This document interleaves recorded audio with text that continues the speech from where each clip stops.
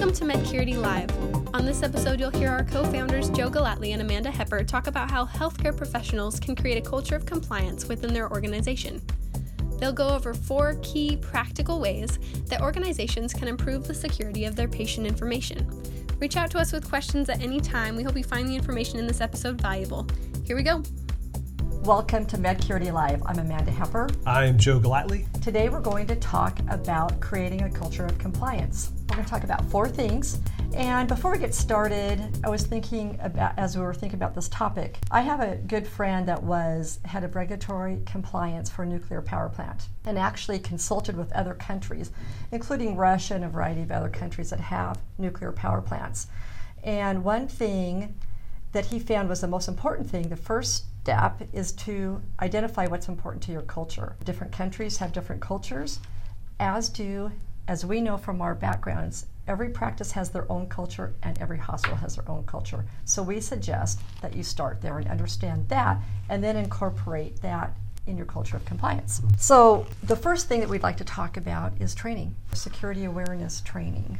Yep, as an ongoing priority for the organization to break away from that annual training, right? Mm-hmm. So many groups have gotten that annual training down, but there's actually a better result from making this something that is continually in front of people, right? So you don't have to take them away for 2 hours, cram all the training down one time a year, and right. You can break this out and keep it very current and keep it fresh with little more bite-sized training, which could be an email, could be a manager meeting that you update people on, could be a quick video to watch, right? So like just in time, right? So yeah. When there's information, kind of what you did last week, right? With Kobe Bryant. So just in time training. So take issues that are going on or very, people are hearing about and incorporate that into your training so it might resonate. Can make it a lot more relevant. Right. That's for sure.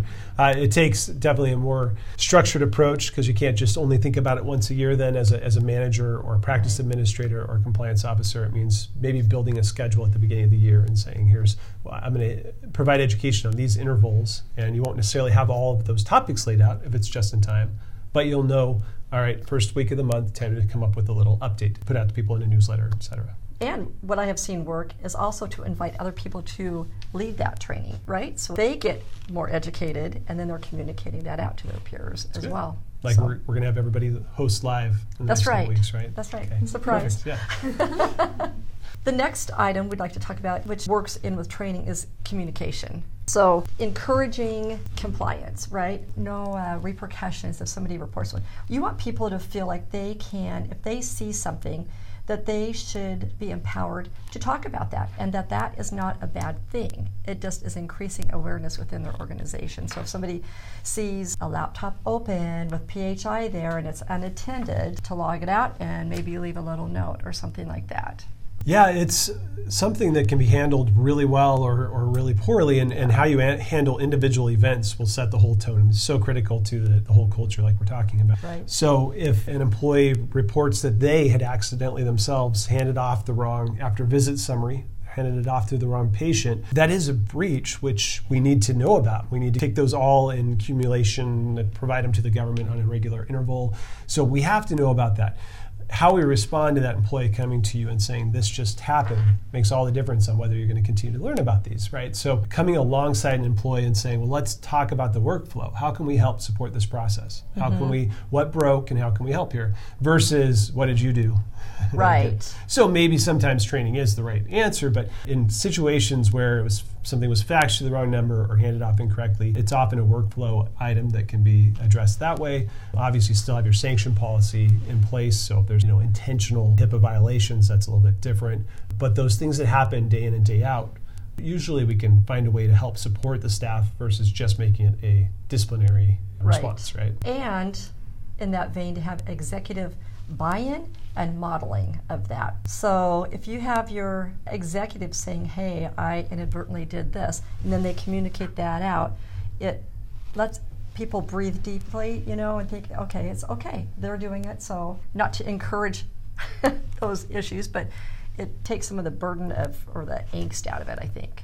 Yeah, so if an executive opens a test phishing email probably good to just share that and say, hey, I learned Yes. too, and this is something that we all are getting more and more aware of threats because we're getting tested. And so anyway, being Right. vulnerable and open on that. Right. Which actually is number 4. We're going to talk about phishing emails as another example of a way to keep people on their toes. And we call that building a healthy paranoia too, where your staff and your teammates are really being vigilant. And phishing is another area where the threats evolve. We had just headlines yesterday where there's new coronavirus phishing emails because it's a hot topic and people may respond to that quicker without putting that through the filter of this is an external email. I'm not sure if this is really coming from the source it says it is. So putting an exercise in place to continually test with test phishing emails is really wise and important these days, and to schedule it across intervals of time so it's not something that's happening. It goes out to all employees at once where people can kind of pop up and say, hey, don't open that. Something that's scaled out, which we do at Medcurity. We have tools that can do that. So if it's something you're looking to address with your staff, that's an area that we provide some services in with that can just be scheduled, automated through the year, provide reports on who may need additional training. And if someone falls for a phishing exercise, it goes right to additional training for them. So definitely an area that more than ever is really important and relevant for our healthcare environments. So training, communication, executive support, and phishing exercises, just a few of the ways. Yeah. And then walkthroughs. Walkthroughs is another way. We recommend that those are like the fishing expeditions. Those are random, and I think it's a really good idea to spread the wealth on those too. I remember years ago when having perhaps some employees have trouble filling out their time cards, they got to audit the other employees for filling those out. And so same thing with random walkthroughs.